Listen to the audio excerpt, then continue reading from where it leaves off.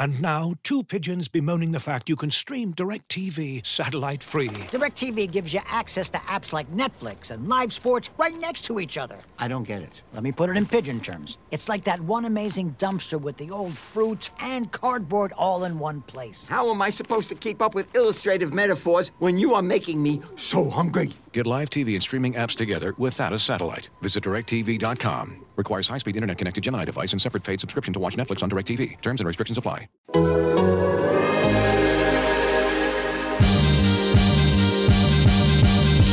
Dort. Donna Dort. Donna Dort. This is Lou Dort and I'm down to dunk. This is Lou Dort and I'm down to Dort. I'm Josh Giddey and I'm down to dunk. Hey, this is Kenny Hustle and I'm down to dunk. I'm Darius Baisley and I'm down to dunk. I'm Mike Muscala and I'm down to dunk. This is Poku and I'm down to dunk. I love cereal. Captain Crunch, Cinnamon Toast Crunch, Cracklin Oat Bran. Oh, I can have these? I'm going to share with my team, but I'm going to hog most of it. Welcome to Down to Dunk. I'm your host, Andrew Schlecht. My 2-year-old is here with me. 3-year-old. Honey, I don't know. When I was watching the show, Yeah. when I was watching the show, Yeah. the remote was keep going. Oh, no. You got to go find mom. Okay? Okay, we'll go get her. It's the joys of working from home. We're part of the Athletic Podcast Network. Thanks so much for joining us today. I got Michele Barra here. Michele, what's up? Well, I have a empty house because my family is in the mountains. Oh, so, nice. Yeah, yesterday I was with them, but work starts on Monday. Yep. So here I am. But hey, no kids around. Not sure which one I prefer. Probably being there with my 5-year-old here. But anyway. Oh, man. So looking at the injury report for the game tonight, they play the Sacramento Kings. The Thunder play the Sacramento Kings in Oklahoma City tonight. The Kings have Terrence Davis, who's just a bucket, who's out. And then Richaun Holmes is questionable tonight with back soreness. And that's it. Everybody else is playing for the Kings. The Thunder have Lou Dort, who's out with a left shoulder strain. They have Josh Giddey, who's out with right hip soreness. Ty Jerome is out with left hip soreness. Mike Muscala is out with a right ankle soreness. Jerry is out with his third metatarsal fracture. And Kenrich Williams is out with a left knee sprain. This is like lever. And apparently it doesn't matter because you go into Indiana with all these levers pulled and you still beat the Pacers because you've got a few guys that are still pretty good playing basketball for you. Yeah, pretty good scorers. And you know that this team will compete at a high level defensively. So this is not a recipe for tanking. You should have many uninterested players to be able to crack the 19-win target. OKC is at 19 right now. And is it 19? Already 20? 19. I'm losing. Okay. So we all know that when you have a guy like Shea and you have a resemblance of a functional team, like being the worst team in the league is borderline impossible, especially if you have like a frisky guy like Trey Mann, who is apparently pretty good at basketball, even like hard basketball, difficult to shot kind of basketball. Yeah. And that Indy game was maybe his best game of the season. I know it wasn't his highest scoring game, but you take a look at the kind of shots he was taking, the role that he had within the offense, where he is having to play off of Shea, and he's really their second option, and beyond him, there's not a lot of options. And he took on that task defensively. I thought that was one of his better games that I'd seen him play.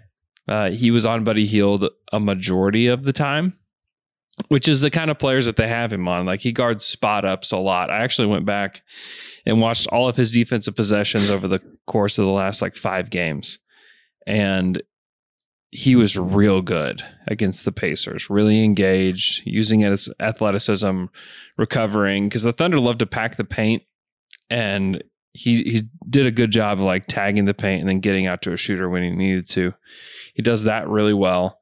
The only times that he really struggled is when he's attacking a closeout and the guy makes a move and they can get past him pretty easily. That happened a few times in the Pacers game. The Suns game, he was actually like pretty bad, like pretty bad on defense. So he's got a ways to go because he is just so uneven. Like the way that he competes and the way that he remains solid on the defensive end it kind of waxes and wanes. However, he did play very well in that Pacers game on both ends, which like gave me a little bit of pause after watching him. Just like, okay. If this is the kind of guy that he is, maybe not someone that's going to get 20 points a game, but if he can get 15 points a game, which seems pretty reasonable on, a decent amount of shots and defend, like, they've got somebody right here. Yeah. I'm a bit more bullish on the offensive side. Like defensively, I completely agree with your assessment. I think that he was even okay in spots guarding Tyrese Haliburton when he got to switch on him and he was tasked to be the guy who stays with Tyrese. I mean, it's not that he cooked him or anything. I agree that when he has his initial read on defense and then has to defend a closeout, sometimes is going to close out a little bit too hard. But even if he does that, if that is body healed, I much rather have that compared to a lazy closeout that allow Buddy Hield to take the three comfortably. So if among the mistakes that you can make on closeouts, closing out a little bit too hard compared to closing out a little bit less, I would much rather have the first because like you at least close out the three. And then, of course, the defense is uneven because you're playing 5 on 4. And if your back line of defense is not good enough, then it's a basket. But anyway, for now, it's good that he's able to, as you mentioned, tuck the paint and sprint out. Learning how to reduce your speed and basically just give the baseline to the guy who wants to attack so that your rim protector can be there. This is what you will learn in time. Offensively, he's such a gifted scorer. He has a great touch and also body control. I mean, the shots that he made against Indiana, it's not the best example in terms of teams that you want to evaluate your offensive players because they are not great at defense. But a few of the makes that he had were just insane shots. And it's more impressive, as you mentioned, the fact that him and Shea basically decided, hey, if I got double, you cook. And they were both able to do that seamlessly. That is quite impressive. It really was. It was really impressive to see him do that. And he's been way more efficient over the past month or so than he has been throughout the rest of the season. I think him as a scorer, I think getting 3 or 4 shots a game is really not what his ultimate role will be. I think that he needs to get the ball and have the ball in his hands and kind of catch a rhythm. And, I think that seeing him as a 6-man type of scorer, you can see it. You can see that clearly. Whether he can be more than that, I'm not sure.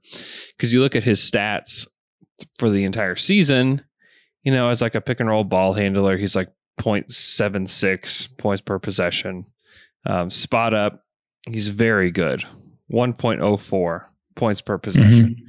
That's extremely good. That is a great sign for a team that already has Shea and Giddey and a guy that can play off of them. That's wow. That's good news. Transition, he's 1.15, which is quite good.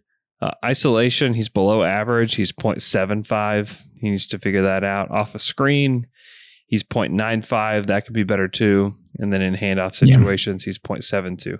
So there's a lot, especially in terms of just being efficient. There's a lot to be desired with Trey.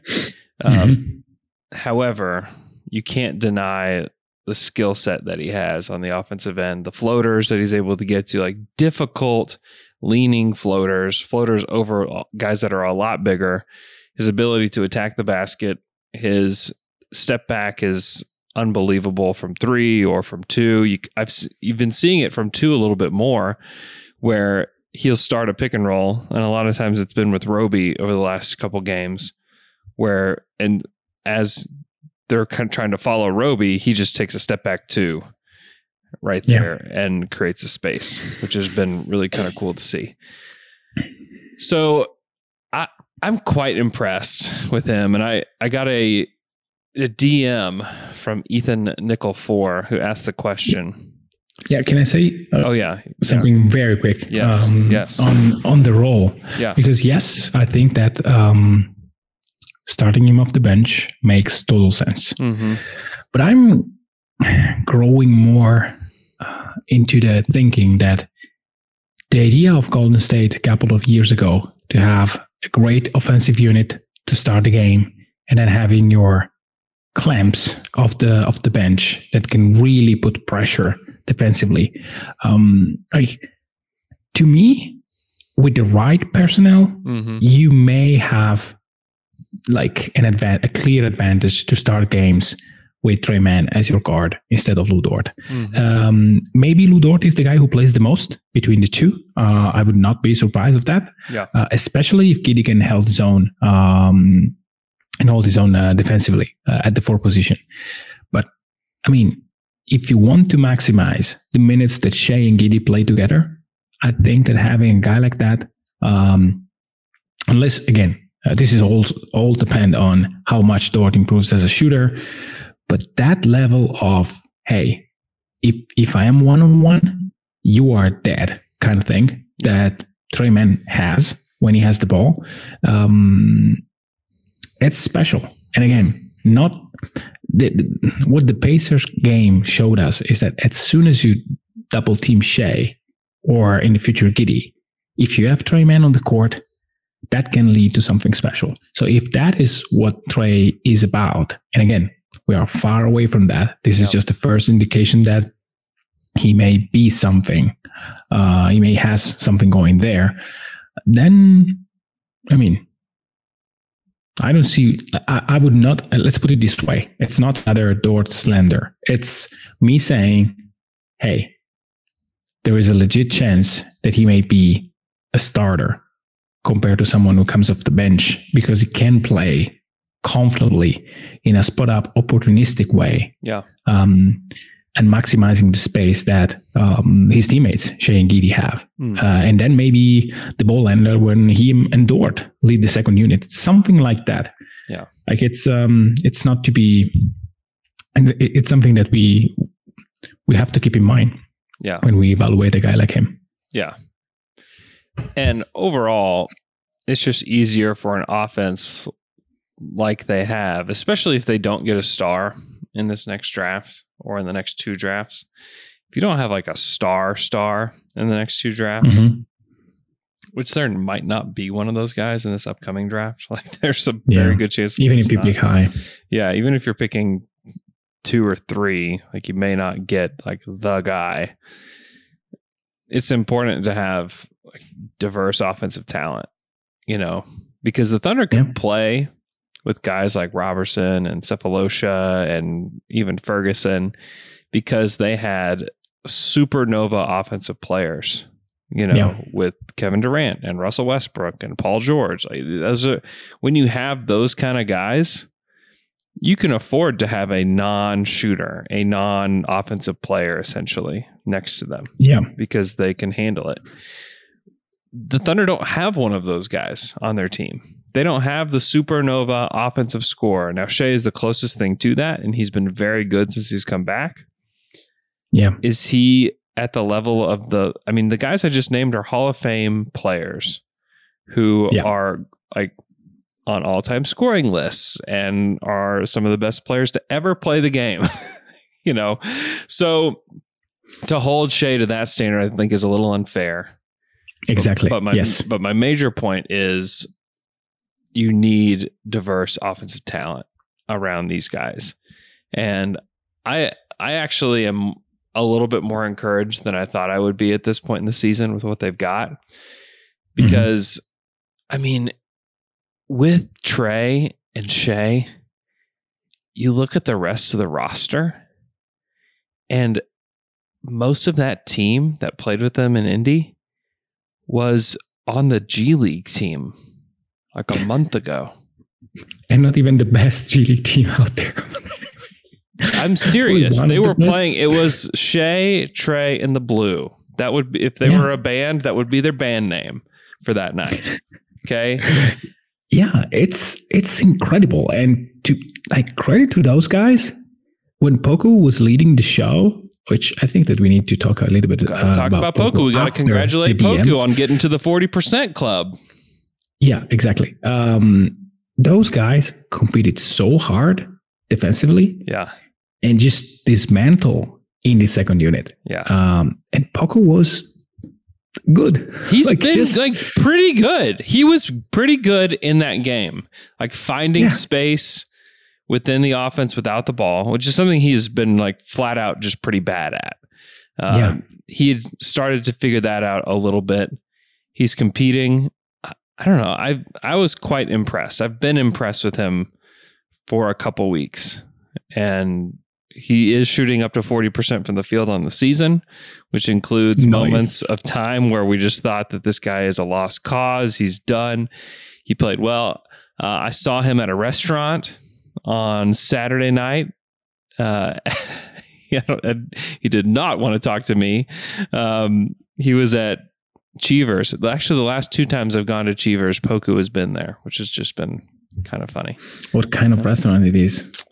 Oh, it's just like it's a nice restaurant, kind of traditional American food, like steaks, and they have like a chicken fried steak that everybody loves and stuff like that. I see. So good stuff. But yeah, Poku is playing well. Like he's starting to figure things out, which is good. Yeah, he still needs a lot of time. Yeah, is what surprising me the most. It seems that this will sound extremely weird, and I don't know how to tell this in other words. It just seemed to me that kind of action is something that more players are doing in OKC. Mm-hmm. Like it's something that you see Baisley doing. It's something that you see Shea doing. Yeah. It's something that they are practicing, and he's very good at it. Yeah. They are just teaching them how to like basically cut the defense in half with their dribble. Mm-hmm. And they're pretty successful at it. And again, imagine when Presti will actively trying to make the roster better, like to make the roster tuned to those players. Mm-hmm. Like right now, Olivier Sarr is playing minutes and he's awful. Like pretty bad. Yeah. Yeah. Diakite was playing minutes. Roby, like Isaiah Roby is playing well in this system, which is, hey, he's not playing in probably 27 other teams. No. And the 3 is playing, 1 is OKC and the other 2 are clearly trying to tank. Yeah, this is where, and the guys that you've named are all centers. They're the centers for the team. And if you just got a guy that was dangerous at all with the rock once he got it, or was dangerous on the roll, or you had to watch out for him. There's a lot of guys in this draft, and it's not just Chet and Jabari and Paolo. And those 3, like any of those 3. And really, Jabari, I don't know that Jabari's going to be the guy to be rolling to the basket, but Chet Paolo would probably be like the most dangerous on the roll of those 3. Mm-hmm. But there's other guys in this draft. I mean, Jalen Duren, who hasn't had the greatest season. I just try to imagine those guys with Duren setting the screen rather than Olivier Sarr or Isaiah Roby. Like things look just set a killer screen quite and different. Then dart. I kind of like him with this group if you can't get one of those three. I kind of like him because he's going to be able to just dunk on guys.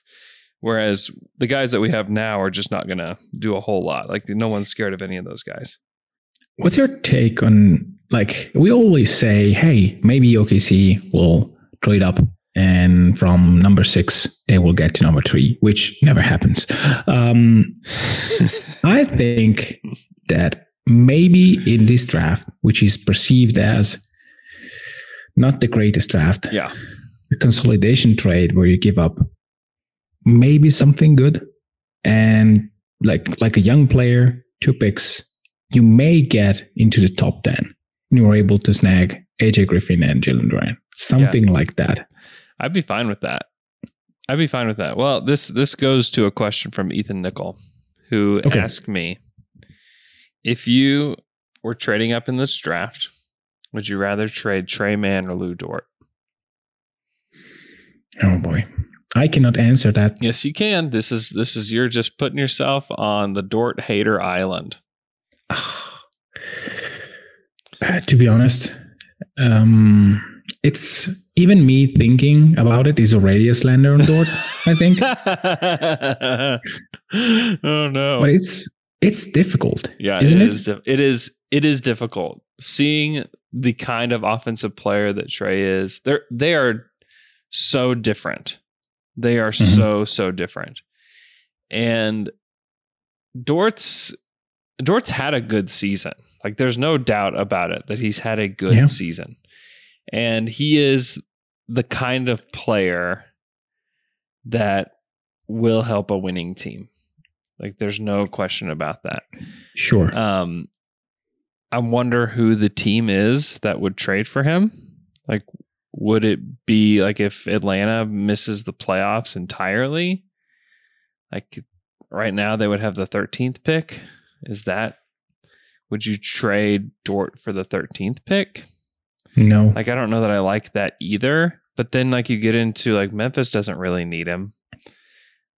Washington, like I don't even know what Washington is. No. Like I don't think that they need him. Portland doesn't really need Dort either. But do you trade the only asset that you have? Well, only one of the few assets that you have, good asset that you have, for a player that has probably a cap on his ceiling? In Dort? Yeah. Wow. That was one of the meanest things I've ever heard anybody say about somebody. Why? Do you think he's a superstar? Has superstar potential? No, I don't think he has superstar potential, but he's a very good role player. He's a good player. Yeah. And you need very good role players. Yes. But this is what you want if you're Portland? Like, I can get... for the 10th pick? Like, I don't know. Let me explain my thinking, because otherwise everyone will say, hey, you just hate Dort. This is not the case. Suppose that you have a team that is fully formed. Yeah. And what you miss is a very good corner 3 shooter that can defend the hell out of the ball. Yep. And you have the 10th pick. That is a trade that I'm willing to make because this is what you need. You know it. Maybe you have a season like the Warriors. Say that the Warriors of last year are in the same position and maybe they don't have the 7th pick where the 7th pick is Kuminga. They have a later pick. Mm-hmm. And Giddey is gone. Kuminga is gone. I mean, to me, it's not nonsensical that they would call OKC and say, hey, give me that player. Mm-hmm. Or, I don't know, a team like Brooklyn, a team that needs very good high-level defender to complete the roster in order to win a championship tomorrow. You may do that trade. But if you're Portland, you don't really know what you need. You know that you need someone that resets a little bit of timeline for Dame, but also is able to compete right away. Yeah. Does Dort change the outcome of the Trailblazers for the future? No, probably not. That's big number 10. Most likely neither. Mm-hmm. But at least you have the possibility of a guy that you can mold. And with Dort, that idea is so-so, in my opinion. Sure. He may be better next season. He may average 18 points per game. on pretty good defense, which going back to the deal that you propose, like either Man or Dort. I mean, it's very hard not to say Dort. Yeah.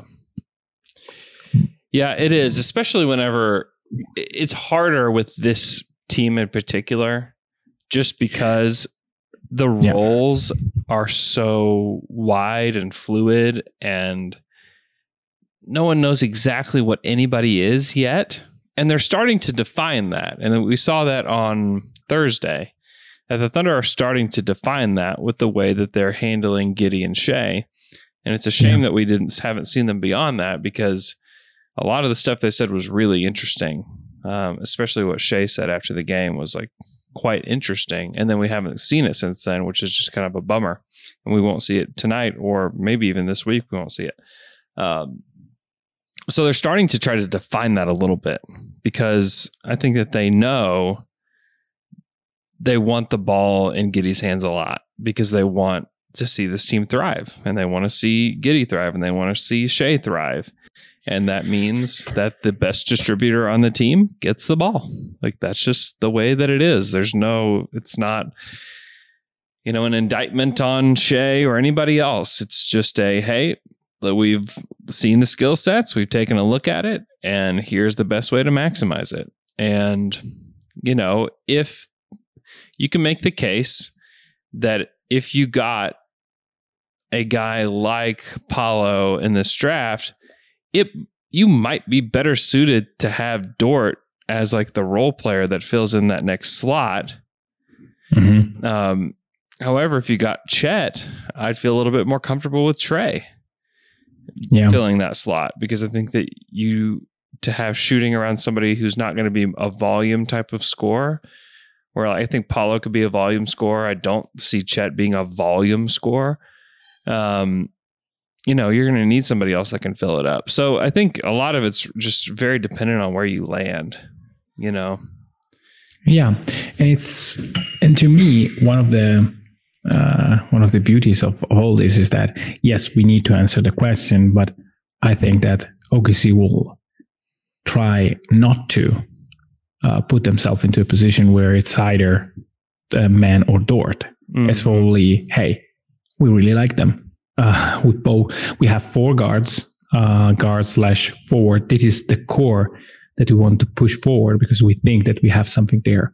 And again, there are minutes for everyone. When you have 4 good players to fill your backcourt, I mean, you're probably a little bit on the. You want a 5th to complete the rotation. So it's not that and Giddey can play a lot at the 3. So it's not that you have too many players as of today. And the fact that you have Tre Mann as a possible guy that can handle the ball probably even allows you to play Dort a little bit more because he is a dead eye. I think he will be a very good shooter. And so if you have him, Giddey, and Dort, fine, that works. That works very well. And the fact that you mentioned about Giddey, I mean, I'm optimistic about the comment that Shea made after the game. Didn't, to me, they didn't sound all that bad. It's clear that when you have a non-shooting guy on the court that can handle like Giddey does, it's very simple. You handle. And we saw like in this game, in Indiana, there were moments where Tre Mann was handling the ball and creating an advantage for Shea, and Shea was very good playing off of those. So, of course, plan A is to be the guy. And again, I hope that every good player that goes to OKC says, hey, this is plan A. But you know what? I know that plan A is just me being, wanting to have more. I know that the plan for winning is not plan A, which I think was hidden in Shea's word, saying, hey, we will be good if we all sacrifice for the greater good and we all do it together, even if it's not the top agenda of any one of us. So Yeah. So yeah, it's I interesting. think that's the right message. And it's complicated because there are so few people in the room with him where like the vibe of the room was just different. The words he said and the way that it came off on video, the way that it came off on audio, it was just different. It was just different than it was being in the room with him. And it was like, I see. It was me and Joe, and it was like Thunder people, you know? And so Joe and I kind of felt a little weird, like being out on an island a little bit because like, you know, like, and Steve McGeehee in there too from News 9 was in there too, where like the vibe was just kind of weird. A lot of times you feel like you can ask Shea or really any of these guys anything you want, you know, with regards to like how things are going. You might even, I wanted to ask Shea about his funny jacket, and I think I mentioned this on Friday. Yeah. But it was not a vibe or mood to ask a question like that. Why the vibes were like that, I think is up for interpretation. You know, I see. I wouldn't say that like it's because of the questions or it's because he doesn't want to give the ball up. You know, I don't know. I don't think that's the case because his words didn't match that at all. But the vibes were just weird. And so that was just the way that was. And that's partially why we said the things that we did, because the vibes were weird afterwards. It was awkward. But I went back and I watched it again. I listened to it again. Even the words then were like, yeah, like he's saying all the right things. Like, you know, I mean, communication is not just the words you say. It's all the nonverbal stuff too that he was putting off. Was like, it was a little confusing, honestly, to sit there and be in the room and listen to him. And so it's just hard whenever everybody else is on Zoom or everybody else is just putting out the video or just typing up the quotes, where it's just like, yeah, it's not exactly, you know, where we were in the room. And hey, it may very well be that he's not comfortable with it yet. Mm-hmm. That he's not 100% okay because he is like convinced that plan A may still work and that plan B needs to be bulletproof before we say, hey, this is the good plan. And again, this is after a loss on like the first game that they played together, like a bad finishing of the game, like a lot of stuff. Mm-hmm. So it's not that you can like forget about those stuff. These are guys that want to win, and maybe Shea made an emphasis to himself, made a point to himself, like, hey, we are going out and beat Phoenix because there is no Chris, and I want to show him that, hey, we are different. And they didn't. And so we don't know. But again, from the video, it was really different. I agree that sometimes you are in a room and say, no, this is not what happened. Mm-hmm. This is not how I felt things. Mm-hmm. It happens all the time. Mm-hmm. So hey, we'll see. It's interesting. But one thing that I'm sure is that if Shea next year wins a scoring title, because Giddey averages 15 assists, I'm saying like really stupid stuff just to make the point. It's a scoring title, and himself and Giddey play amazing basketball, and Giddey initiate 80% of the offense. I'm sure nobody in the room will say, hey, yeah, it's still not plan A. You know? Exactly. I mean, we saw KD in 2013-14 being the man. And then probably was not the most efficient version of himself, like a version where he had to do a little bit less and have a little bit more space and have things a little bit more easy. Maybe that is the version that can unlock the best version of. So I think that this will also, and it's clear, it will also depend on the results. Process is what you should try. Results is what you're going to be held accountable for. Yeah, without a doubt. I have a very interesting stat to back up some of the things you were saying, and we'll get to that stat right after this quick break. This episode is brought to you by Michelob Ultra, the official beer sponsor of the NBA. Want to get closer to the game than ever before? Michelob Ultra Courtside is giving fans the chance to win exclusive NBA prizes and experiences like official gear, courtside seats to an NBA game, and more. Head over to MichelobUltra.com/courtside to learn more. Discover the latest collections from David Yurman, as seen recently, styled on basketball stars like Jaime Jaquez, Jalen Green, D'Angelo Russell, and others. David Yurman is a celebrated American jewelry company inspired by the beauty of art, architecture, and the natural world. The story of David Yurman begins in New York City, with David, a sculptor, and his wife Sybil, a painter and ceramicist. When the artists began collaborating, their goal was to simply make beautiful, designed objects to wear. Over 40 years later, the Yurmans and their son Evan continue to redefine American luxury jewelry with timeless, modern collections for women and men defined by inspiration, innovation, consummate craftsmanship, and Cable, the brand's artistic signature.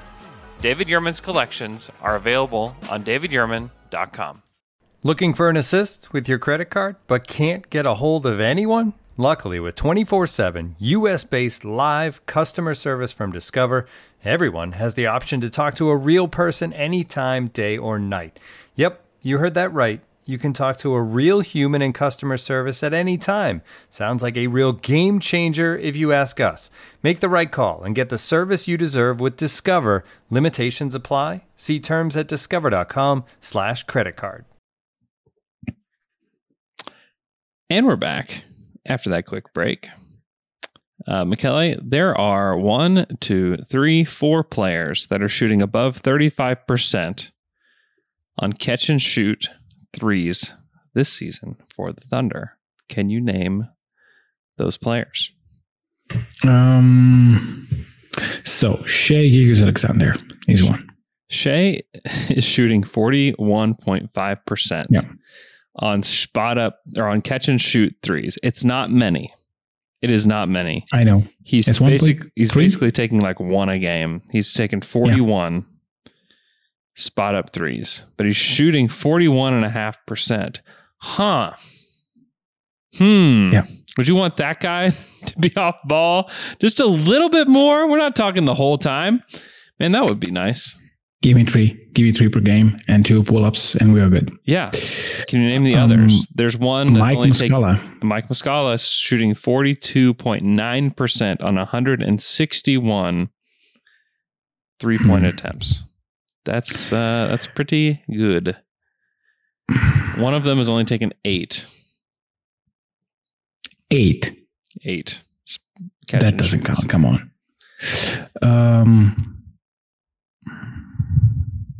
So it means that he's taking a lot of pull-ups. No, it means that he hasn't been on the team for very long. Oh, so no restriction whatsoever. Then it's Waters. Yeah, Lindy Waters III is 37.5%. He's 3 of 8. Yes, that doesn't count. Come on. There's one. And I mean, I want to say that Trey Mann is over, but I know that he's shooting 36 and change for the season. I think that he's up there because the pull-up cannot be better than that. He's 39% from 3. Yeah. On 89 attempts. So it's a good amount of attempts there for Trey. That is spot ups, 39%? Spot ups. Yeah. Yeah. It's like another great reason. And it's also this information, which it means that everybody else is shooting below 35% from 3. Yeah. Lou is at 33 and change. Is that right? Lou on spot ups, and he's taken the most of anybody on the team. He's taken 292, almost 300 spot ups. He's 31.2%. Can you check the percentage of Lou Dort spot up threes when Giddey is the passer? Oh man, I don't remember how to. Well, I'll check that. Yeah, you check that. I don't remember how to check that. Yeah, it's a cool thing. Yeah.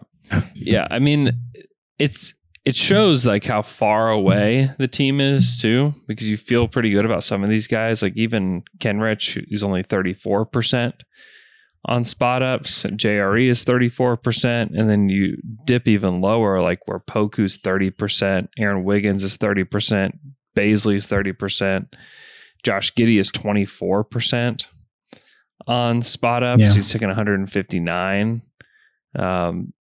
It's, there's a long way to go with the roster. And then with like, obviously Josh Giddey's somebody that's going to be on the roster for a long time, but with regards to spot up threes, like he's got a long way. There's a long journey ahead for Josh when it comes to spotting up. But to have guys like Trey and Shea, who like I trust both those guys shooting, and to have two of those guys where, the shooting stuff for Oklahoma City does not have the past here is not great. It's Kevin Durant, it's Kevin Martin, it's James Harden, and then it's like, who are the role players that you're like, oh man, they were such a great shooter? Abrinas, who didn't even really shoot it that great while he was here. Yeah. There's not a lot of guys. And so to be this early in the rebuild, and just like a reminder, it's early in the rebuild. We haven't gotten that far yet. There's still a ways to go. In my opinion, there's still 2 more drafts to go. Don't say that. It's not true. It's 2022 and then we go. I wish. No, I think there's 2 more drafts to go. So like buckle up. There's still a long way to go. There's still a lot of players. This time next year, there's going to be a lot more players that you love on this team than we have today. So I found the stat. Okay. Shea is passing the ball to Dort for threes 1.6 times per game. Okay. Baisley 1 time. Mm-hmm. JRE 1 time. And Josh Giddey 2 times. Okay. I'm approximating. Shea is, when Shea is the passer, Dort is at 29.8%. Yikes. When the passer is Giddey, is Baisley, 31%. Mm-hmm. When the passer is JRE, 31%. Mm-hmm. When the passer is Giddey, 35%. There are other like weird stuff like Kenny, 45.5%, but just 0.4 passes. Trey Mann, 36%, just 0.3 passes per game. Yeah. Same with Favors. It's like way more variance on all those. Yeah. Yeah. But when Giddey is the passer, I mean, he hits him right in the pocket. Like, yeah. So he passes guys open. Yeah. I mean, and they shoot good. Yeah. And he's one of the better passers in the NBA already. Yeah. I mean, that's just who he is already. And he's going to get smarter and stronger and bigger, and he's going to get more experience. Like, this is why you clear the way for somebody like this, especially when it's like, you know what? You're not so hot as a spot up shooter. We need to make sure that we're using you in the right way, because if we spot you up in the corner, what we're doing is we're shrinking the floor for everybody else. Yeah. Because no one's going to care. If you have the ball, the floor is spaced because people are more afraid of Dort. People are more afraid of Trey and of Shea and of everybody else. This is why you do it. Yeah. It's not some mystery. It's not some it's not some choice where it's like, well, clearly Giddey is their franchise guy and Shea isn't anymore. Like, no, if you're reading it that way, you have read it wrong. You are doing it wrong. Very wrong. If you think that it means that they're choosing one guy over the other, you've done it wrong. You're doing your fandom wrong. Yeah, and there are other examples of players that are just making the team function at a high level when they have the ball in their hands, even if they are not the best player. I mean, there are examples. Draymond Green is one of them. It was not in the same role, but you know that You know what I mean? Like, it's not that Curry is inefficient. Yeah. When he has the ball in his hands. Is that when Draymond has it and can make a quick decision out of it, then it's a great possession. And again, these players will realize, and the coaching staff will help them realizing how easy it is when you move around and Giddey finds you, because he can really maximize what you are with his passing. Yeah. So, by the way, Tre Mann is shooting 55% on Giddey's passes, and I will believe that this is what he will shoot on Giddey's passes for the rest of his life. Yeah, and you wonder why they want to put him on ball more. I don't care if it's that he is the primary guy or he just has it more or whatever you want to call it. Doesn't matter what you want to call it. It's the fact is, like, this team is going to be better moving forward when he has the ball. And whenever they have more offensive weapons, like Shea is a real offensive weapon. Trey is a real offensive weapon. Beyond that, like, who is a real offensive weapon? It's Mike Muscala. Like, it's Muscala. The list is over. This is why you have the worst offense in the NBA. Yeah. If you can add somebody else like Apollo or Jabari or Chet, obviously those are the ideal ones, or even a Jaden Ivey or AJ Griffin or Keegan Murray. You add somebody, Johnny Davis. Just give me somebody else. Jalen Duren. Yep. Give me somebody else with some talent and some upside that can actually score the basketball with any consistency that you're worried about. Because, like, the list that you're worried about, like, it's over. The list is done. So you give Josh one more weapon. To me, that's what this draft is about. And if they don't get lucky, man, I really hope they get lucky. But if they don't get lucky, I mean, this is where I think you can package where you really try to move up, and you hope that some team that's willing to restock their draft picks or doesn't love the third pick, you know, in this draft, where they're like, yeah, we really wanted Chet or Jabari, but it doesn't look like we're going to get them. You know, trade up, OKC, and try to get there if you can. You know, we also just don't know what the Thunder think about the rest of these guys. Like, we don't know what they think about AJ Griffin or Jaden Ivey, or we don't know if Shaedon Sharpe's in this draft. And what does Sam think of Shaedon Sharpe? Has Sam even seen Shaedon Sharpe? Like, I have no idea. You know? Oh, he has. I mean, he probably has. He's probably seen all these guys. Yeah. He probably saw Shaedon Sharpe when he was 5 years old, you know? Yeah. So, yeah.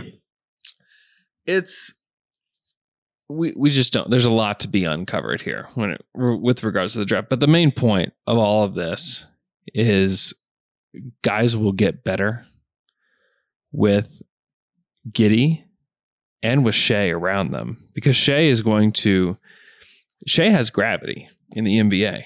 Like, teams are like, go watch the Pacers game one more time. They were so worried about Shea. And really, he's the only one that you need to be worried about besides Trey. Like, they were extremely worried. They were throwing everything at him, and they still lost the game, you know? And having Trey as an outlet was very nice. If Trey is your outlet and you have Giddey and you have Shea and you have one more piece that you're worried about, then, like, Tre Mann sitting in the corner, like, that's money. He's going to make 50% of those shots. Because you need to go help somebody else. This is why you tank. This is why you do this whole process, because it gives you a chance to form like a real team. And something about Tre Mann that I know that this is silly, extremely silly, but I think this is how your brain works. When you see a guy easily pulling up from 30 feet and nailing a three seamlessly, I don't know what the scouting report says, that he's not maybe the best quarter 3-point shooter or whatever. You will dart towards that guy. Definitely. Because he showed you.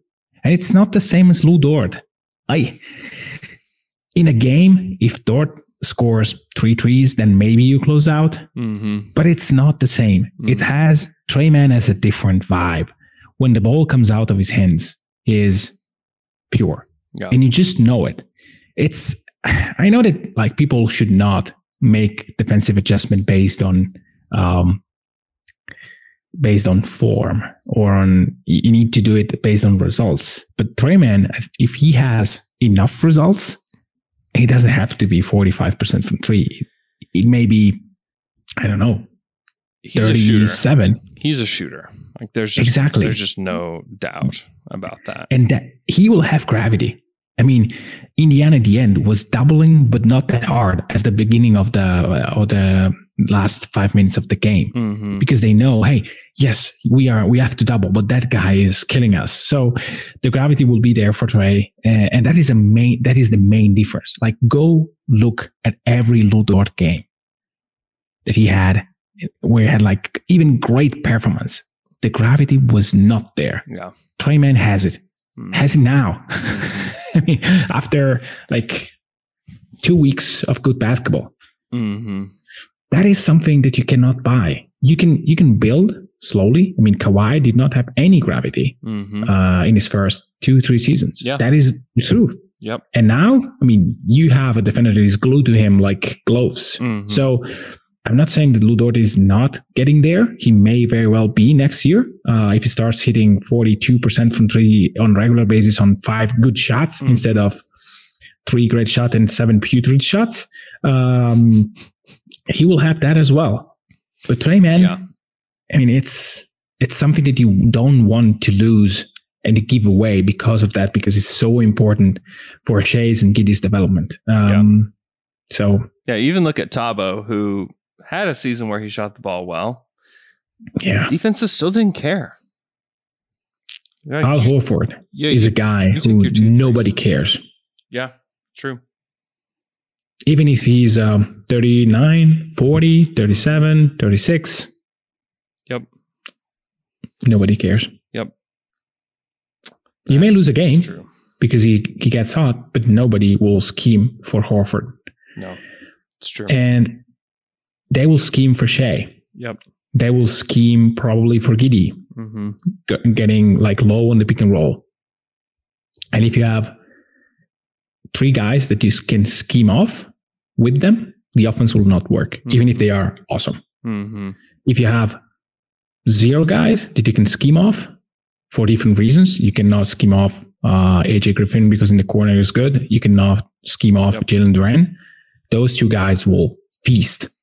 Yep, I agree. All right. Thanks so much for listening to the pod today. Be sure to subscribe to our YouTube page. We would very much appreciate that. You can hit the little bell, let you know whenever we're going live. And we're appreciative of everybody that is tuning in today. Enjoy the rest of your day, and we'll talk to you guys again on Wednesday. As you've probably heard by now, we've teamed up with BetMGM this season. We'll be using BetMGM lines to make all of our picks, and we'll have special offers for our listeners each week. If you haven't signed up for BetMGM yet, use bonus code The Athletic, and you'll get a 1-year subscription to The Athletic, plus up to a $1,500 first bet offer on your first wager with BetMGM. Here's how it works. Download the BetMGM app and sign up using bonus code The Athletic. Make your first deposit of at least $10. Place your first bet on any game and claim your voucher for a 1-year subscription to The Athletic. See BetMGM.com for terms. U.S. promotional offers not available in D.C., Mississippi, New York, Nevada, Ontario, or Puerto Rico. Gambling problem? Call 1-800-GAMBLER. Available in the U.S. Call 877-8-HOPE-NY or text HOPE-NY 467-369 in New York. Call 1-800-NEXT-STEP in Arizona. 1-800-327-5050 in Massachusetts. 1-800-BETS-OFF in Iowa. 1-800-270-7117 for confidential help in Michigan. 1-800-981-0023 in Puerto Rico. First bet offer for new customers only in partnership with Kansas Crossing Casino and Hotel. Don't forget, if you haven't signed up for BetMGM yet, use bonus code The Athletic, and you'll get a 1-year subscription to The Athletic, plus up to a $1,500 first bet offer on your first wager.